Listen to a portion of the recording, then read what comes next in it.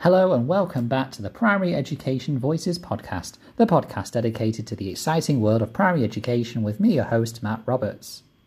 If you are a member of staff in primary education, then this podcast is for you. Each episode will be interviewing a special guest who works in a primary setting and be finding out what inspires them. All of our guests have been recommended by other teachers on Twitter and various other places, and so they have many great and wonderful things to share, which I know that you'll be able to take away and apply to your practice. Very excited to share yet another week of great content with you. This week, we sat down with Julie Cassiano. She is known as Julie Cass on Twitter. That's at Julie_Cass1. And she was recommended to us by Jenny Rogers, who was on the podcast about 9 or so episodes ago.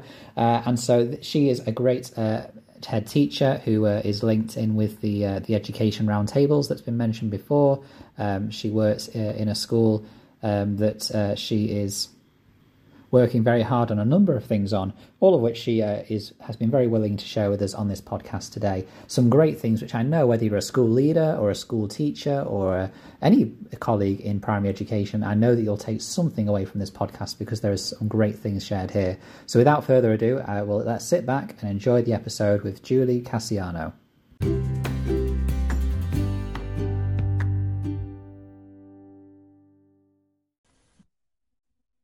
Hello and welcome to the podcast, Julie Cassiano. How are you doing today, Julie? Hi, yeah, I'm really well, thank you. Enjoying the break.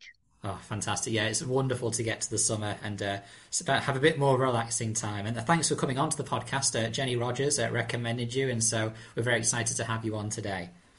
Oh, thank you. And thank you to Jenny. She's a great colleague of ours from Ed Roundtables. Amazing. Education Roundtables, yeah. Oh, I've heard a lot of great things about Education Roundtables. That's fantastic. Yes.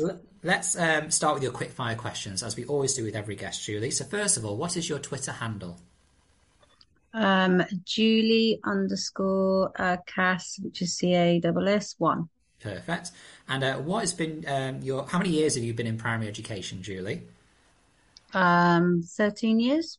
13 years. Excellent. And in those 13 years, what's been your primary journey so far? So what roles and responsibilities have you had along the way? Okay, so I started obviously like most with so I started off as actually it's hard. So being qualified, I mean, within those 13 years, I didn't mention volunteering experience. So just from being a qualified teacher, because I did lots of while I was a mum, and that's how we can cover that. That's how I got into teaching. So class teacher, middle leader, assistant head, deputy head, and now head teacher. And I've overseen all three I've overseen maths, literacy, science. That was my middle leadership role. I kind of moved around and led all of those different subjects. I've led whole school behaviour in a large school that was going from a 2-form entry to a 4-form.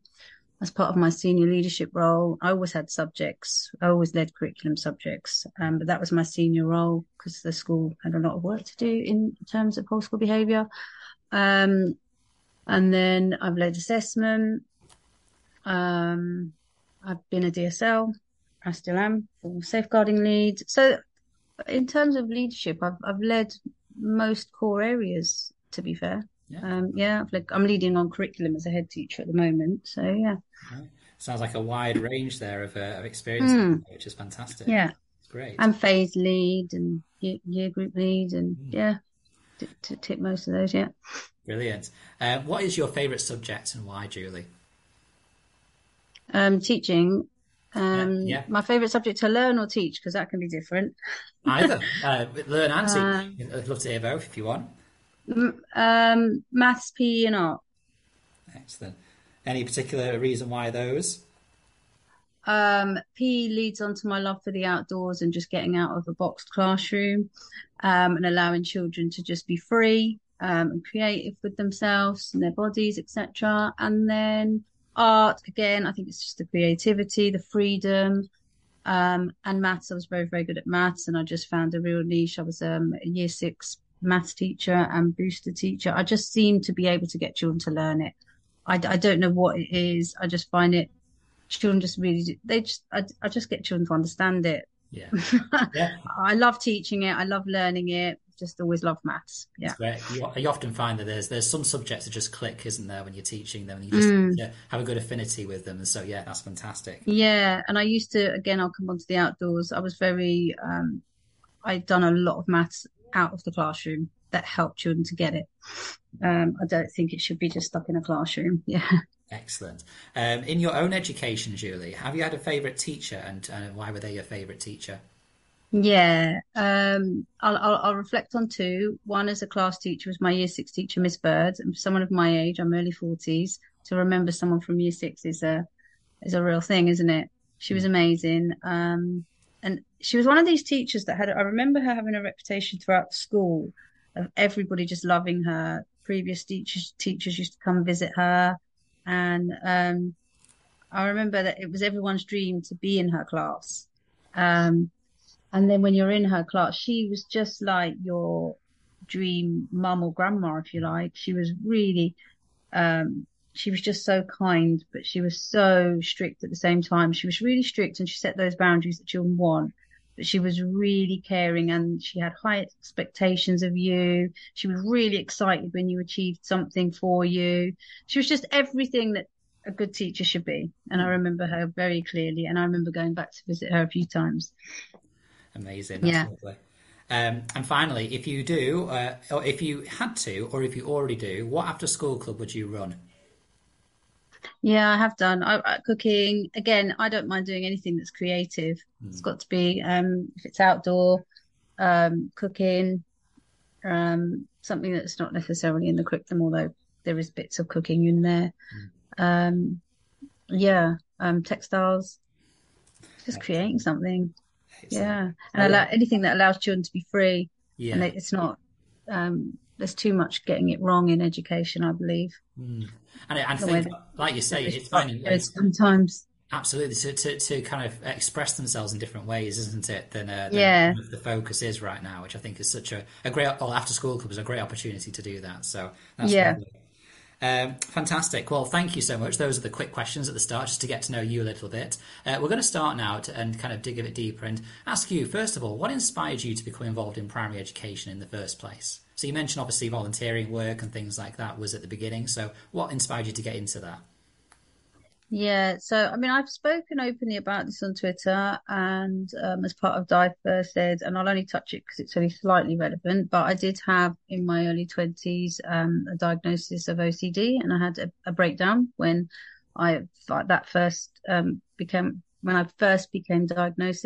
There was not a lot of understanding, and as I say, I won't go into that. I've done that on other podcasts, but that was a traumatic experience in my life and part of my recovery. And once I came out of it, it was like I've often said it was the Walking Dead. I felt like, somebody who's that ill with mental health, it's like a coma, um, but you're awake during your coma. So I had a brilliant psychiatric nurse who literally took me from running on empty to she just believed in me and she was amazing. And part of my recovery plan was to think about my future. And at that time I giggled, future, what future? There is no future. And that, it was a very, very dark time. And then she was saying to me that part of your recovery is getting back into society and, even if it's not paid work or etc., just getting back into society and doing things. And I had my two boys at the time. So I decided to volunteer in my children's school and I was just listening to children read and just doing the things that parent volunteers do.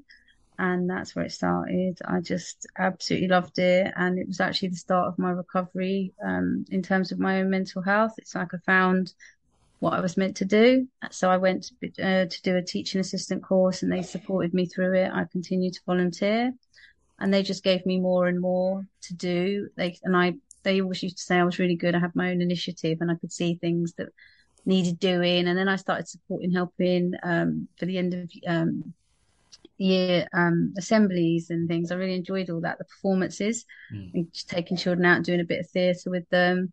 I just started helping the teachers just mark things that didn't need qualified teachers to do, like, the maths. And when it was just started sort of, using my own initiative and they just said to me, they really, really enjoyed having me as a volunteer and said you'd make a really good teaching assistant. And So I went and did the course, and then it just accelerated from there. It was never enough. Now I want to be the teacher, and now I want to be the head.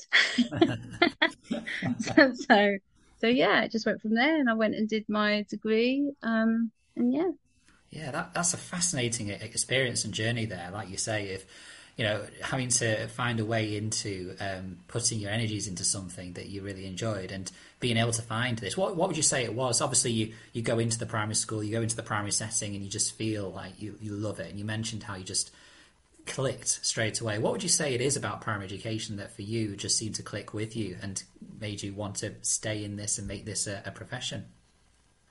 do you know? I always say sometimes people say, "Oh, you know," and for people that education isn't for, will say, "Oh, how can you work with children?" And I often say, "Well, how do you work with adults?" Even though, to be honest with you, now I'm leading adults. Adults are amazing too, but um, children, particularly primary, when they haven't all got their self-esteem and their street cred to protect, when they get into secondary and hormones, they are just, I always say they're the perfect model of what society should be.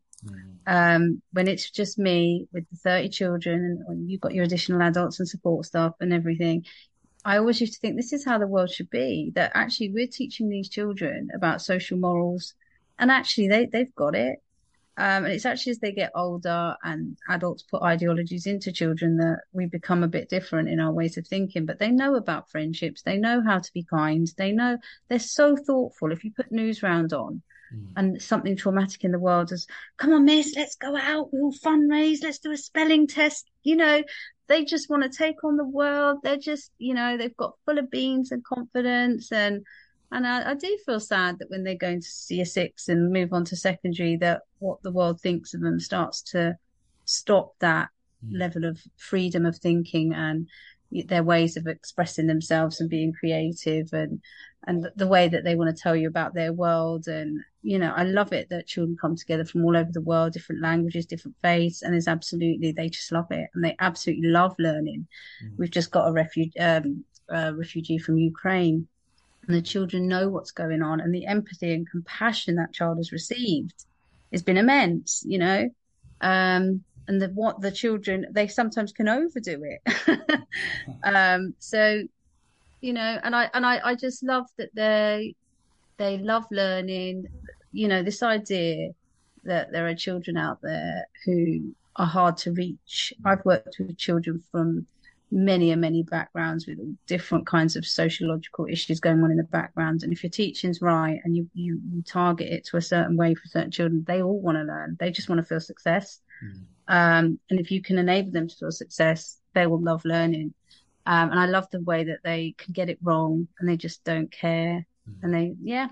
And I do think in secondary, it's not teaching is absolutely amazing. It continues to be amazing, but society changes and happens Yeah, and things happen to the secondary that yeah, I'm not sure would sit with me yeah. as much as primary does. It is a different it's a different circumstance, a whole load of different factors in secondary, isn't it? And Absolutely, I think yeah. I've Yeah, the taken. adults are amazing. Oh, absolutely. I mean, I look at what secondary teachers do, just like I look at early years teachers as well, by the way, and Mm, I'm in awe at what they do.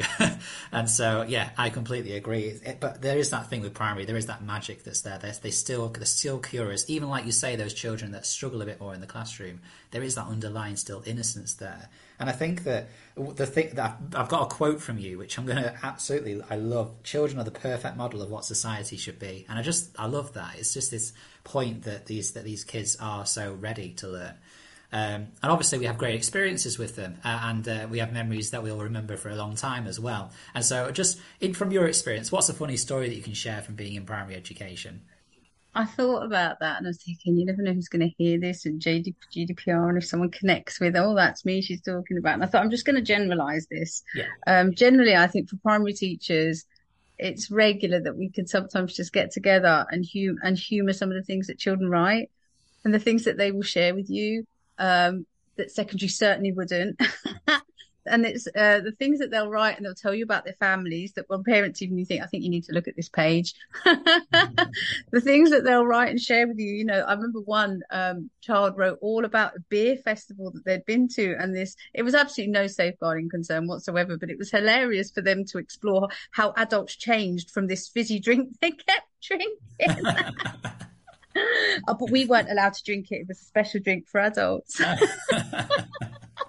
And it was so funny. And they were laughing at things that really wasn't funny. And it was a really talented writer who really expressed it.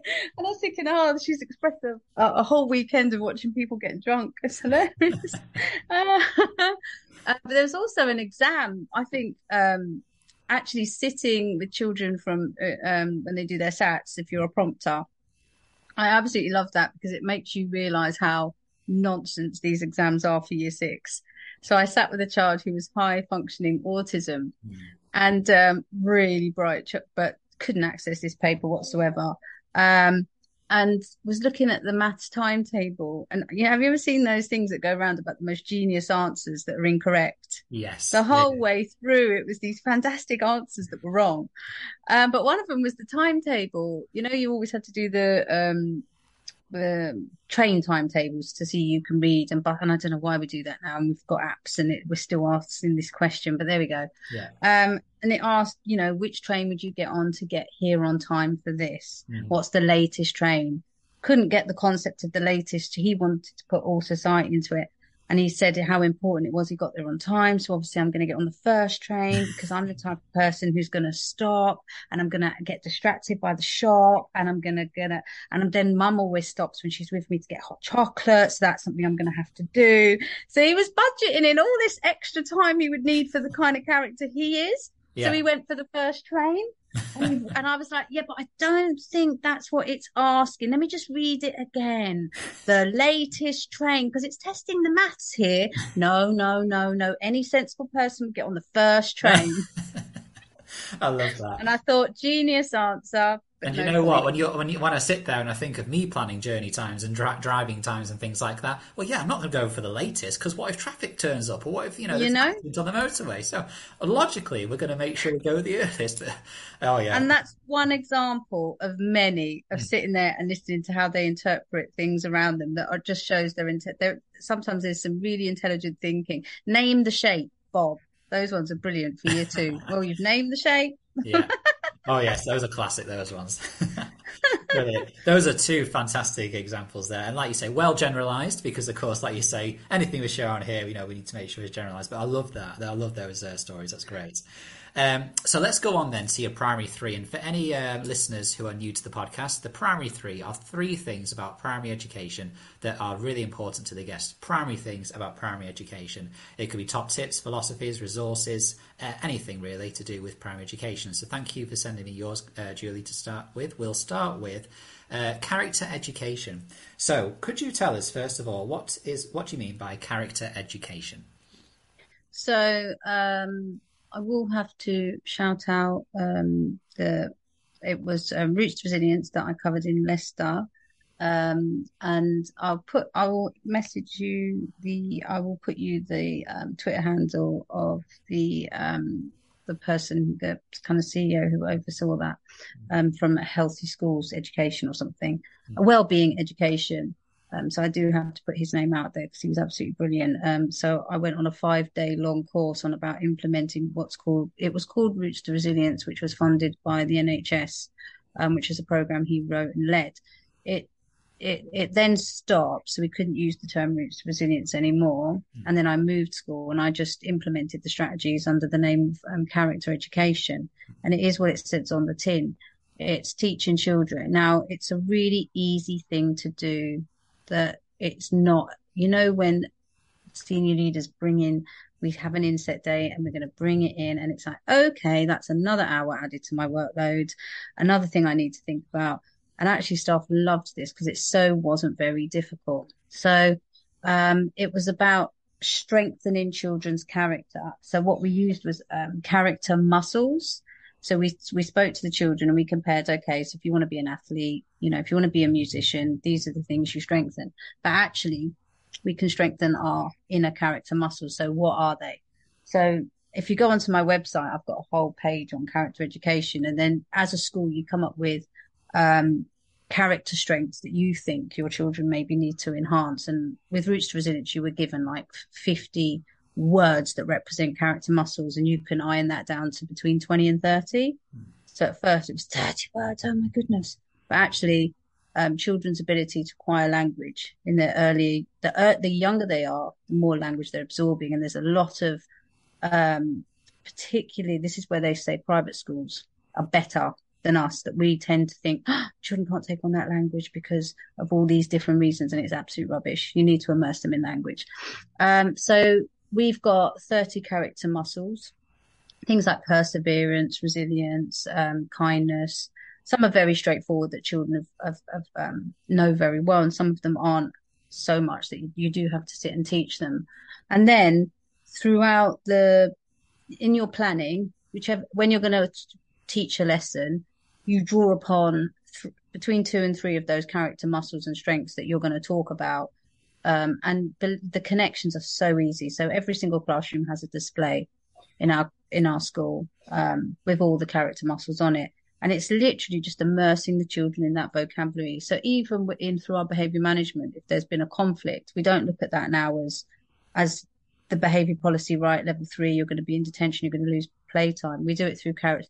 So it's all that restorative approach. So actually conflict is a thing. It doesn't make you naughty.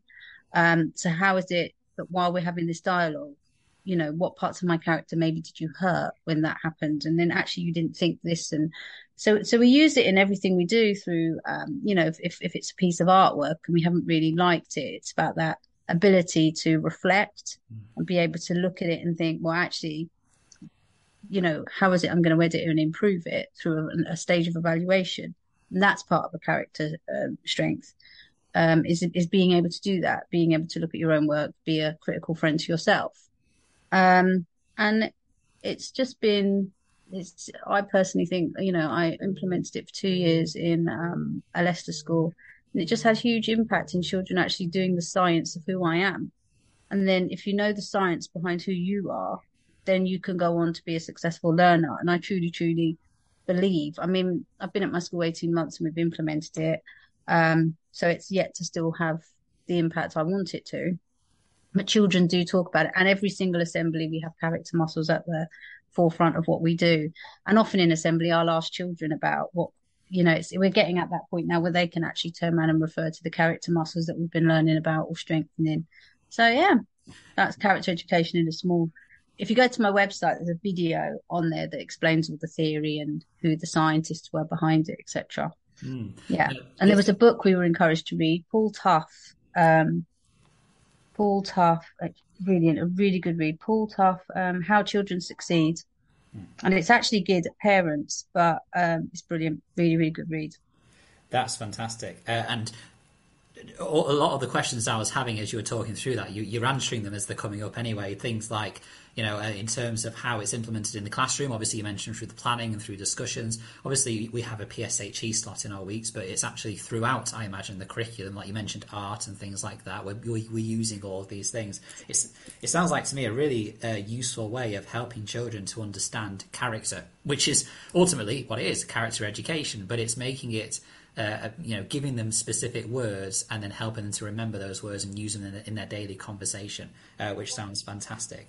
And you mentioned obviously the links that you're going to share and the book as well. On our website, we have got each episode. We put links and things up there. So if you send those through to me, then all listeners can get to those and find out, and obviously go into more depth, because obviously we can't really go into the depths we possibly could from this 5-day course in a 10-minute or so section of a podcast. No, and I'll send you the website to the consultant because I always feel bad when I sort of state his stuff, because I don't want to rip him off, if you like. So I'll mention him as well, yeah. Of course. I know that sounds fascinating. And the way you also use them in terms of behaviour management as well, and addressing those in terms of, like you say, focusing on the behaviour that's been done, or rather focusing on, the character that can be developed through that experience. And to say that behaviour was something they've chosen to do, but it's not, that doesn't make them a bad person or wrong or bad.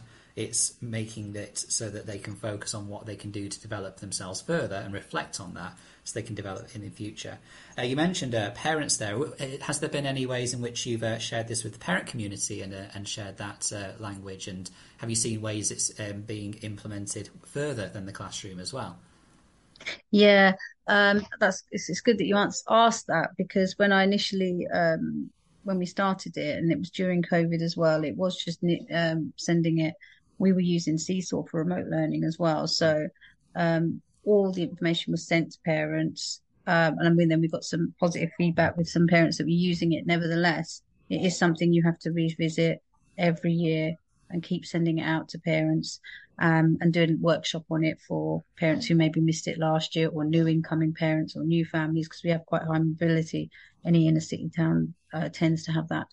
So I've just sent a parent survey out actually, and I did actually pose the question about awareness of character education, and it was actually quite it was we had really good feedback. Most things were in the high 80s, 90s, but that one was, I think, in about the 70s.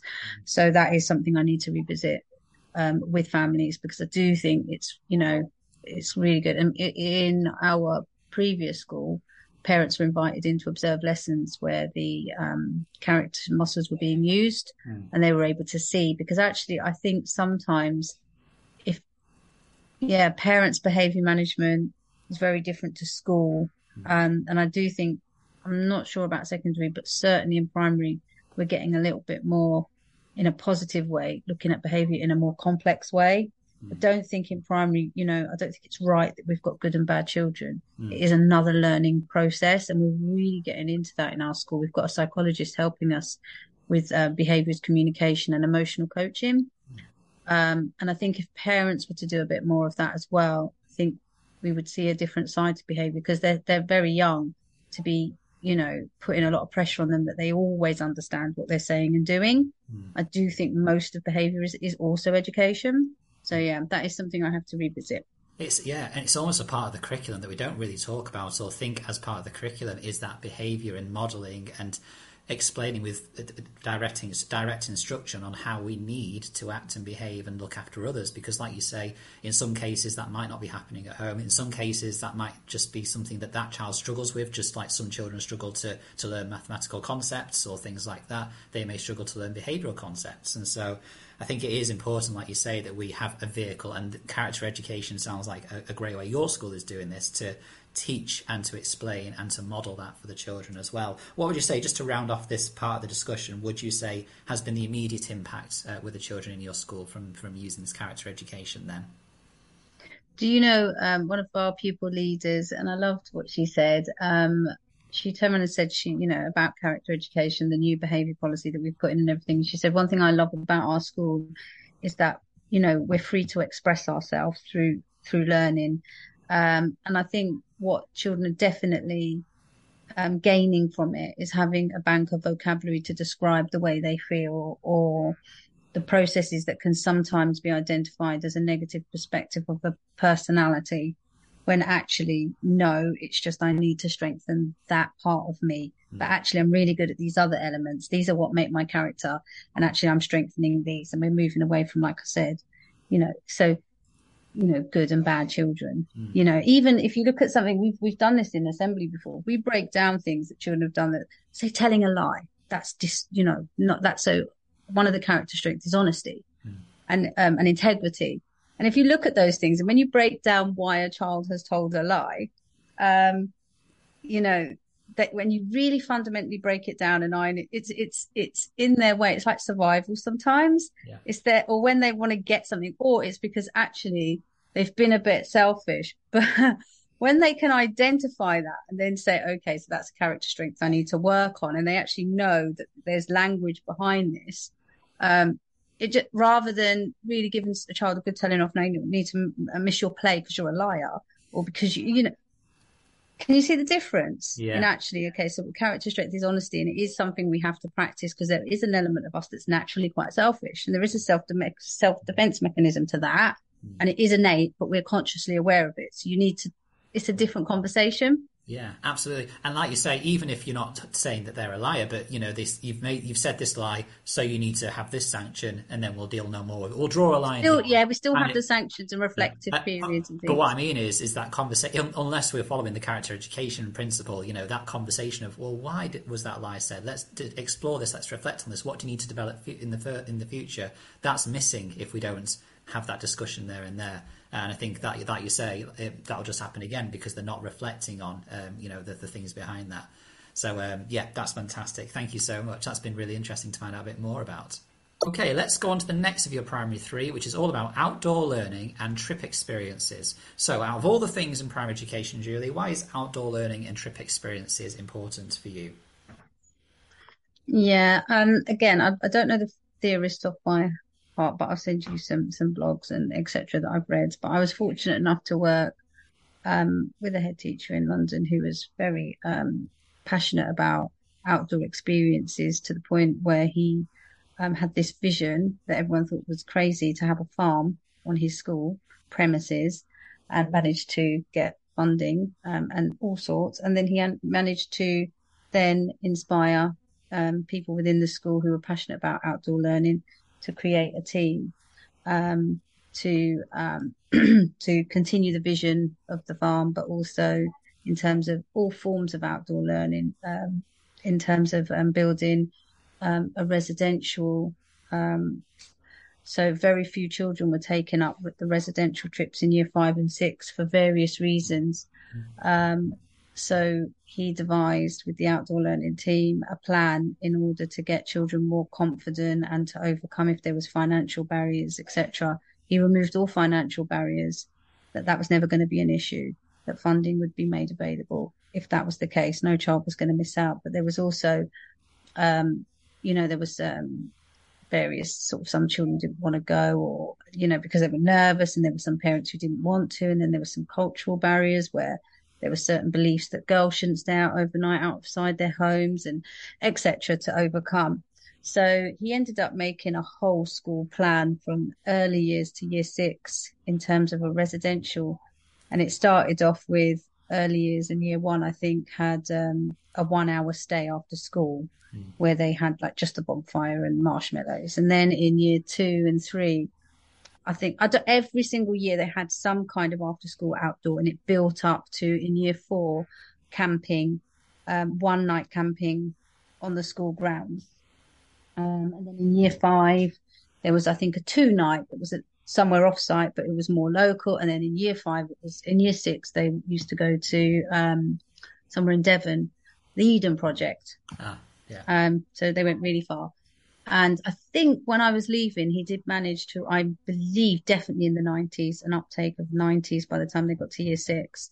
And then there was that implementation of Forest School. And again, it just completely brought a love for education for the children. And for those, if we think about the GCSE rates or even SATs, I don't think we often home in enough in how many children don't succeed in education. And I think I don't think it's good enough to turn around and say that we have 65 to 70% of society jumping for joy on results day. I don't think that's good enough. I really don't. And I don't think we home in enough on that 35% who are broken. And they've been broken a long time before that results day. That's just the final cake that I never achieved anything. And I think that it brings a really different form of education to children. And it takes this really dry understanding that children can learn in this room all day long. And it sounds really obvious and cliche, but it's just not done enough. And it's something that obviously I've taken with me in my leadership that I do promote. And I've been fortunate enough to find a school that was already on board with outdoor learning. And it's something that the teachers are all really passionate about. So we have lots of growing areas around school. I've got teachers on a Friday afternoon who, a bit like early years, the whole school has got toys outside and it's all connected to what they're doing. So it might be Lego building and it comes into the character education, and then they've got role play going on and storytelling. And for goodness sake, what children don't need to come out and learn how to communicate? They do. And they're the teachers, like in early years, are really good at the way they question and the way they get to do things to re-enhance things that have been going on in the classroom anyway. And then they can bring that talk back into what it is they're doing. And like I said, it can be anything from taking some toys out and getting some children to reenact some of the things they've been learning in class, to outdoor enrichment, going to the park. Like I said, it doesn't have to be, you don't need to read an academic paper on how to bring learning outside. little things like treasure hunts where children are finding shapes. I never ever taught shapes in the classroom, ever. It's like you hide a load of shapes and you get them to find them, describing the properties. That's a basic. Taking children out for science into your garden areas, taking them to the park to see plants in real life, to see trees, to feel them, to draw them, and I don't really think, I think that really sums it up, that I just encourage teachers to think outside the box. Does this always have to be learned in this room? And if there is an opportunity to get children moving, feeling, exploring, seeing, drawing, playing with, choose that option, because you're going to get that 35% who find this structure a little bit difficult are going to get in there and enjoy. And I generally think that 35% aren't always SEND. I don't believe they've also got social, emotional, mental health. I just think this system is not for them. You're right. Yeah. I think it's like you say, it can be done in such simple ways, like you mentioned, in terms of treasure hunts or just going out to model something in science or things like that. Just finding ways to be able to leave the classroom rather than sit and work on a piece of work or a worksheet or something like that is, it's trying to get us to think a bit more creatively. And you mentioned already kind of your love of, any clubs that kind of take children into different circumstances and scenarios where they're expressing themselves in different ways and giving all children that opportunity to succeed. If we're trying to produce a piece of work that's written, those children that struggle with writing are going to struggle every lesson in that case because they're not being given other ways to express themselves. So in terms of, obviously, you're very passionate about that, which is fantastic.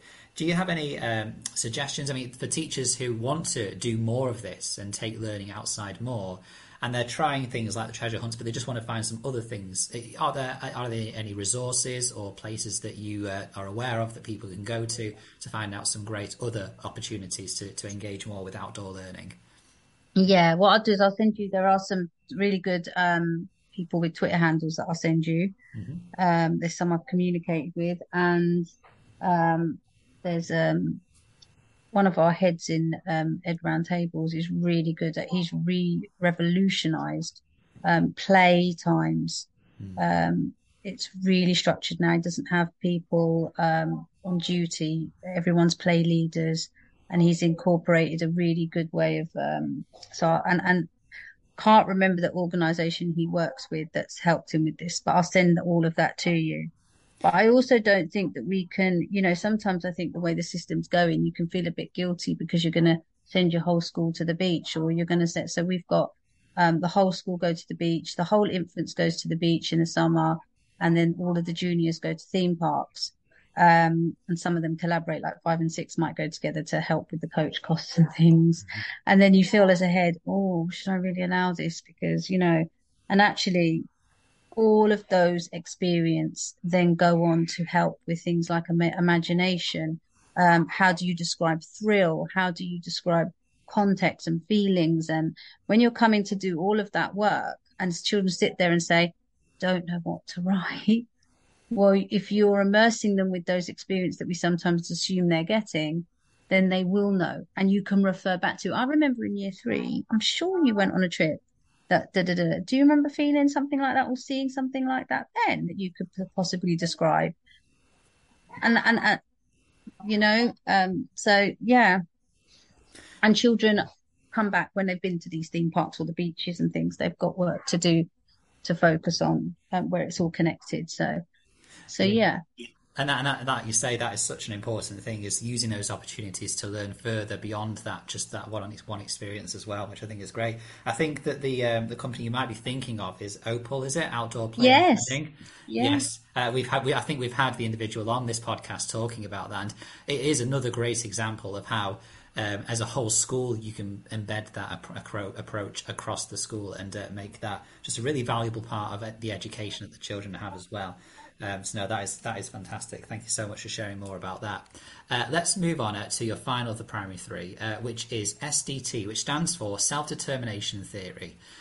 So would you like to talk to us, first of all, about what that is all about? Yeah, so I studied this module as part of my MSc Leadership. Now, it's actually generalized. It's used as, do you know, because I've studied it so long ago, I've forgotten who the actual theorist is, and I know it begins with a B, and I know he passed away not long ago, but I'll send you that information anyway. Yeah. But I learned it as how to implement it as a leadership strategy as part of motivation. But I actually thought this is such a good theory to impart onto teachers because let's face it, teaching is leadership. Yeah. And I've often thought, I don't believe there's much different that I do now than I did as a teacher because I see myself responsible for the adults in my school in the same way that I was responsible for a class. And I don't actually see the children as much of my responsibility. I have to monitor the outcomes of pupils to help me to lead the school. But getting the best out of the children will always sit with the teachers. I don't need to tell a teacher to do brilliant things for the children. I need to ensure that the budget, I need to ensure that there are things in place to ensure that they can do the best. And I can only do that by asking them and involving them. And trusting they'll go on and be brilliant for the children. So that's my job. Now, so a lot of leadership theory that I've learned in my journey, I've actually thought this is actually a really good teaching strategy because teaching, if trying to motivate, inspire and get 30 people to learn every day and behave well isn't leading, I don't know what is, because that's surely what somebody who's leading an Asda store does. It's leading, isn't it? So it stands for self-determination theory, and it links into self-efficacy, which is a science behind sort of motivation and how you get people to be motivated to do things. And the three aspects of it is to make sure that in all you do, that you offer that they say that for humans to feel mentally well and to be able to function, that there's three key things that they require. A sense of autonomy, which links to your freedom. They need to feel a sense of competence. They need to feel that they're able to do their job and apply themselves.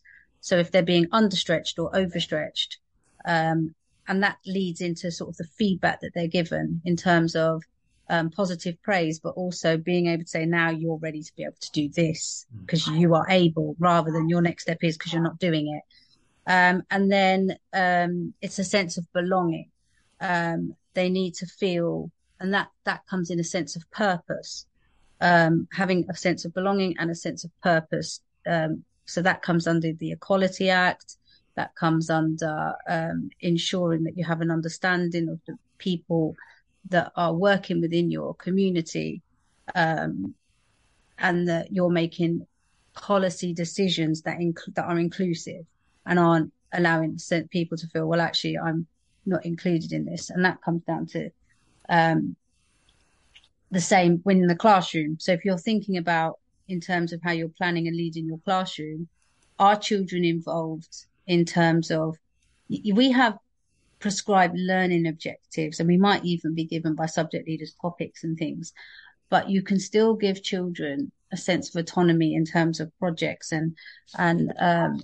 So if we're studying, particularly in literacy and things like that, sometimes I feel that to make my job easier as the teacher, we're all going to study one text. But I've also thought, actually, I remember doing this. There was a child who was absolutely, honestly, he had such an obsession with bumblebees. I can't remember what it was. And he went through this fascination. So literally for about 2 weeks, we over-immersed this boy with bumblebees, and I was able to get him. He was quite a hard to reach child. And I'm telling you, the amount of work I got out of this child, because he just moved away from doing the core text that we were doing, and he was doing his non-fiction with bumblebees and whatever. Now, I know he did have an SEND, he had an educational healthcare plan, so that was easier to do. But actually, do you find room within your planning where there is an allowance, where it's objective led, but children can choose the context in which they're going to learn that objective? And then you can collaborate in groups in terms of, okay, so you're going to be working on that, and you can rely on your additional adults, or you can break the class into groups of 15. So I'm going to work with 15. I've put the input in because that's your interest, and now I'm going to do, and then they go off and do theirs, etc. So, and then in terms of belonging, well, the theory is, it's all out there at the moment, that there's so much work we've got to do with systematic and structural barriers that are in place for varying groups of people to access education that comes under the Equality Act. Are we doing enough to ensure that all learners that come in, they feel that they belong in terms of representation of what you're including in the curriculum. Do they see themselves in the curriculum? And beyond, you've got the protective characteristics, but I also think that we're a bit dated with adding social class on there. I think that should be a protected characteristic that isn't always looked at either. And then competence that comes into, and the EEF has actually done really good research to help head teachers to revise all their marking policies and feedback policies. And it actually does show some really good examples of time wasting feedback that we do every day. I've done it. We've all done it. Much of it is just nonsense.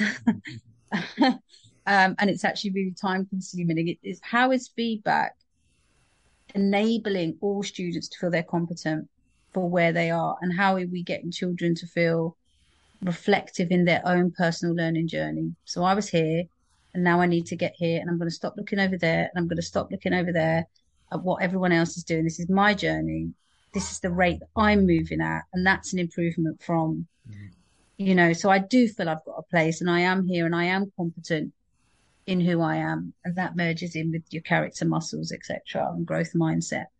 So yeah, it's implementing that model, and that's certainly something I'm very I've got that poster up in my room. I can't, when I go into the summer holiday, like I didn't even know what day it was, all of this goes, but I have got a poster of that up in my room, and sometimes when I'm having conversations I refer to it with staff, and even in SLT we talk about, I don't necessarily use that language all the time, but it's very much, okay, so how are staff going to belong to this? How are they going to feel a sense of autonomy? How are we going to involve them, etc.? So yeah, that's that one. It's really interesting. And I think as a school, first of all, thinking about school leader level, is this something you share with, you kind of already answered this, but is this something you share with your staff as well and encourage them to look for these things and do in the classroom as well? Or is this something the way you lead, that you model it? So how do you deliver this with staff? At the moment, because I went into the school 18 months ago, and the first thing I had to do was, which came from staff on autonomy, was redo the whole curriculum. And that's been a lot of work, and there's been a lot. Doing the whole new curriculum and character education have been the main meaty bits that the class teachers have been doing. And then in a one form entry, every school, every teacher is a subject leader as well. So they've had all of that work to do too. So this is something that's been consciously on my mind, that I'm leading and I'm thinking of those elements. And I'll give an example of this is when I first took on the school and I noticed that there was quite a few things that were required due to the previous head was very, very good. And she, her thinking behind SEN was revolutionary, and it was a massive reason why I took the school on. But in terms of COVID, and then the new Ofsted framework came in, and I think heads were at very differing positions of where they were at with that. Some schools had raced ahead regardless of COVID, and some hadn't. And there's no wrong or right. It was about what you had to do for your community. Our school hadn't progressed at all towards the new framework, and it had been out 18 months when I took the school on. So my main focus was to use that theory to get the work that needed to be done. That wasn't frightening for anyone. There was a lot of work to do, but I had to make sure it was done without making anybody feel nervous. It was actually, this is a really exciting thing because we can just reinvent this and have a great time. And are you with me? Are you getting on this really exciting train sort of thing? And that kind of comes from that theory. And I knew other heads that went in, panicked at what they saw, and then led them to treat maybe staff in ways that they probably wouldn't have done if maybe they'd taken on a school that was more in line. And that for me is, I think, what has kept me going and been able to succeed for the 18 months I've been there. I don't know, Ofsted might come in next week and tell me, next term, and say that I'm actually really doing a bad job and I might get told to leave. But until then, that's the way I'm just going to keep doing it.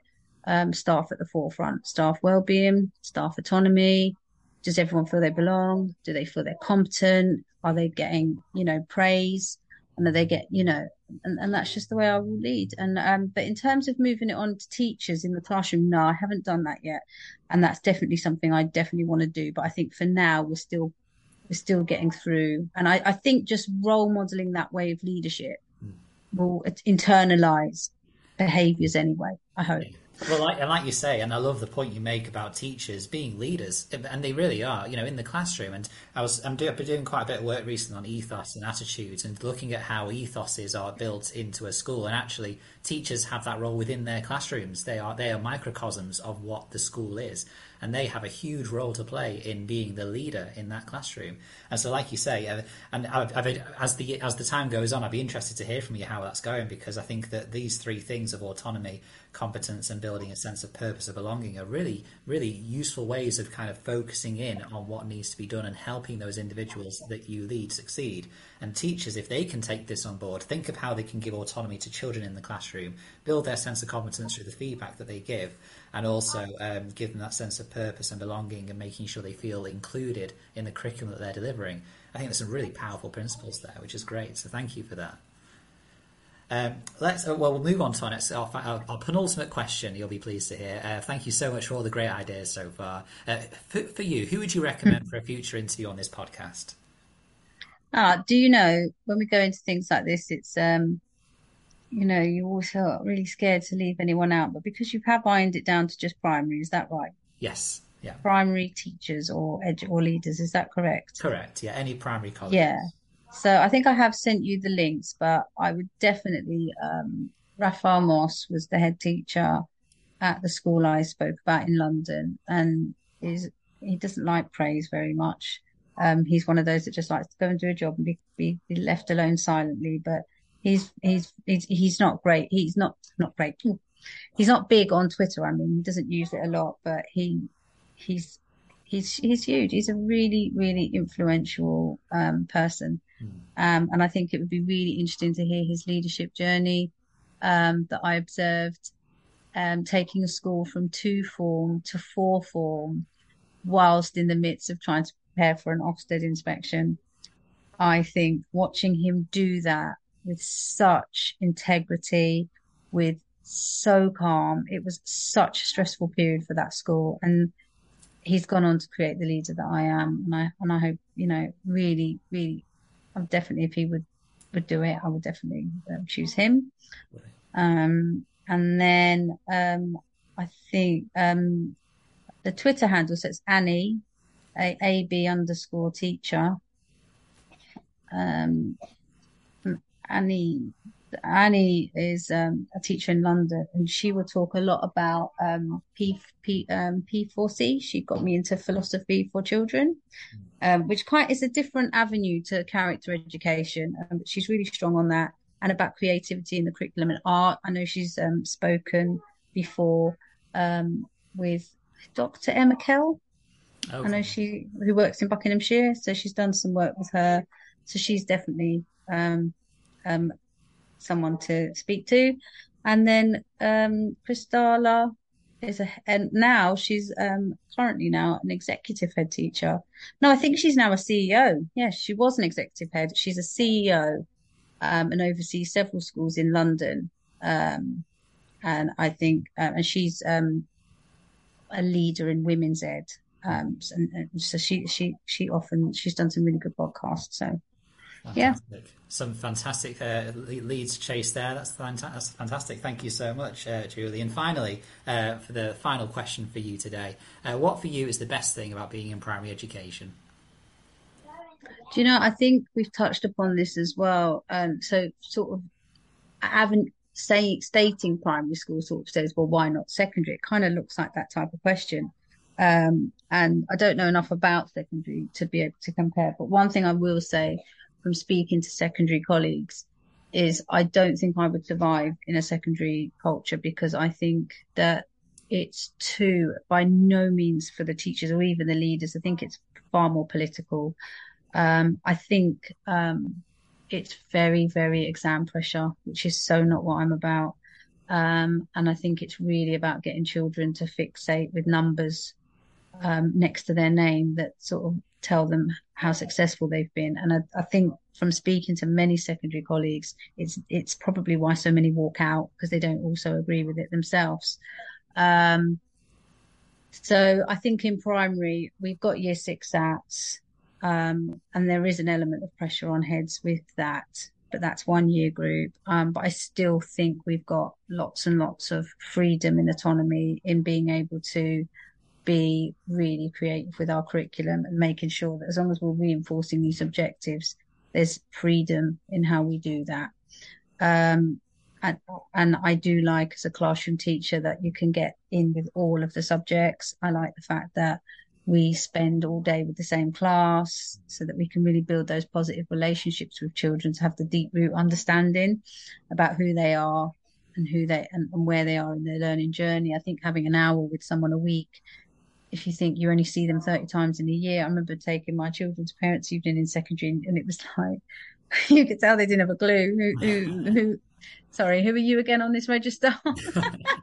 That's not for me, thank you. I really no. So yeah, that's I just, yeah, I've always loved primary. I've loved that age group, and I expressed it before. I just think, yeah, when they get all hormonal and I also feel sorry for secondary, because I think many colleagues are shouting out now that all of the resources that are needed to deal with sort of a lot of these secondary issues that you get with behaviour, and they just don't have, the fundings that's being stripped from secondaries. It is from primary as well, but I think the needs become even greater, especially mental health now in secondary. Yeah, so yeah, That's I think. Well, thank you so much, Julie. It's been fantastic, and so many fascinating things to go away and think about, and think how we can apply it to the classroom and all those things. So thank you so much for joining us on Primary Education Voices.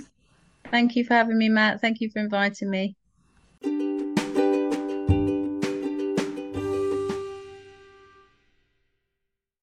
Well, wasn't that fantastic once again? Another great guest on this podcast. I love just the range of different views and insights and ideas that we get on this podcast.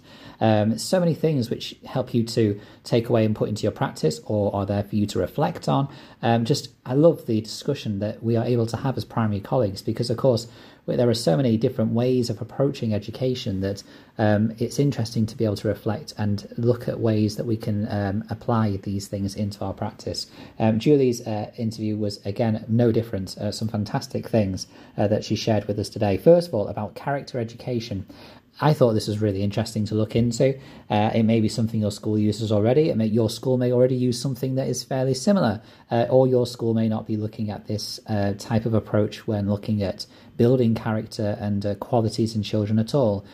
At whatever stage you're at, it was interesting to hear Julie's insights into character education and how this approach can help you to develop children to build their character, give them the vocabulary and the understanding behind that vocabulary on how to build that character, and be able to apply that to not just behaviour management concerns or issues, but also into the curriculum, into whole school assemblies, with parents to make sure that they're trying to use that at home as well, and so just be all working together to build and to help build the qualities that we would seek to have in our children.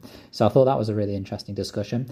Outdoor learning and trips, of course, Julie mentioned, and just the importance of making sure we keep education varied for our children, making sure that those children who do struggle with the core subjects of English and maths, that they are given opportunities to succeed, not just in the subjects that they like, but within subjects where they can present or learn in different ways outside of the classroom as well, to give them the opportunity to learn in different ways too. I've certainly seen that in my own teaching career when we've done things a little bit differently. Some children have been switched on a lot more and taken in more of that content and that knowledge that we want them to learn. Of course, we are looking to help children build a knowledge-rich understanding of what we're doing, but in the different ways we can do it, there are a vast number of ways we can do this. And so I thought Julie's input here on outdoor learning, and of course trips, which are a huge part of what we need to build into our curriculums as well, to give our children the experiences that they would not have otherwise, so that they can then be able to explain and define and describe them more easily I think is a really important aspect of what she spoke about. And finally, self-determination theory, the three things that all humans need: autonomy, a sense of competence, and a sense of belonging or purpose. And I love the way that Julie obviously applied it to school leaders. So if you're listening and are a school leader, this clearly can have great impact on the way you lead your staff in your school, giving them the autonomy to work in certain ways and areas that they can use autonomy, helping them to feel a sense of competence and challenge in what they're being asked to do, and also giving them a sense of belonging and purpose in your school community as well. Such important principles. But of course, this applies to the classroom as well. Teachers are the leaders of their classes. And so any leadership theory that we can discuss and see have an impact in leadership will apply to teachers in many ways as well. And I loved how Julie broke that down and applied that to children in the classroom too. So all of the links and things that she discussed, of course, as I mentioned, will go on our website, primaryeducationvoices.wordpress.com, as we get through catching up with those episodes. So keep an eye out for that if you're interested. Or, of course, I'm sure if you'd like to, you can either DM or contact me personally to get the information, or you can, of course, I'm sure, approach Julie herself. She'll be more than willing, I'm certain, to share more about what she has spoken about today. And of course, on that note, please make sure you share the podcast. Make sure that you please leave a review and subscribe to it. All that's left for me to say that if there is someone that you'd love to hear more from in the primary education world, then please contact me on Twitter through @PrimeEduVoices, or me personally @mroberts90matt, and let me know what inspiring primary teacher, TA, support staff, leader you'd love to hear on a future episode. Thank you once again for joining us on Primary Education Voices, and we'll see you again next time when we will meet another inspirational educator.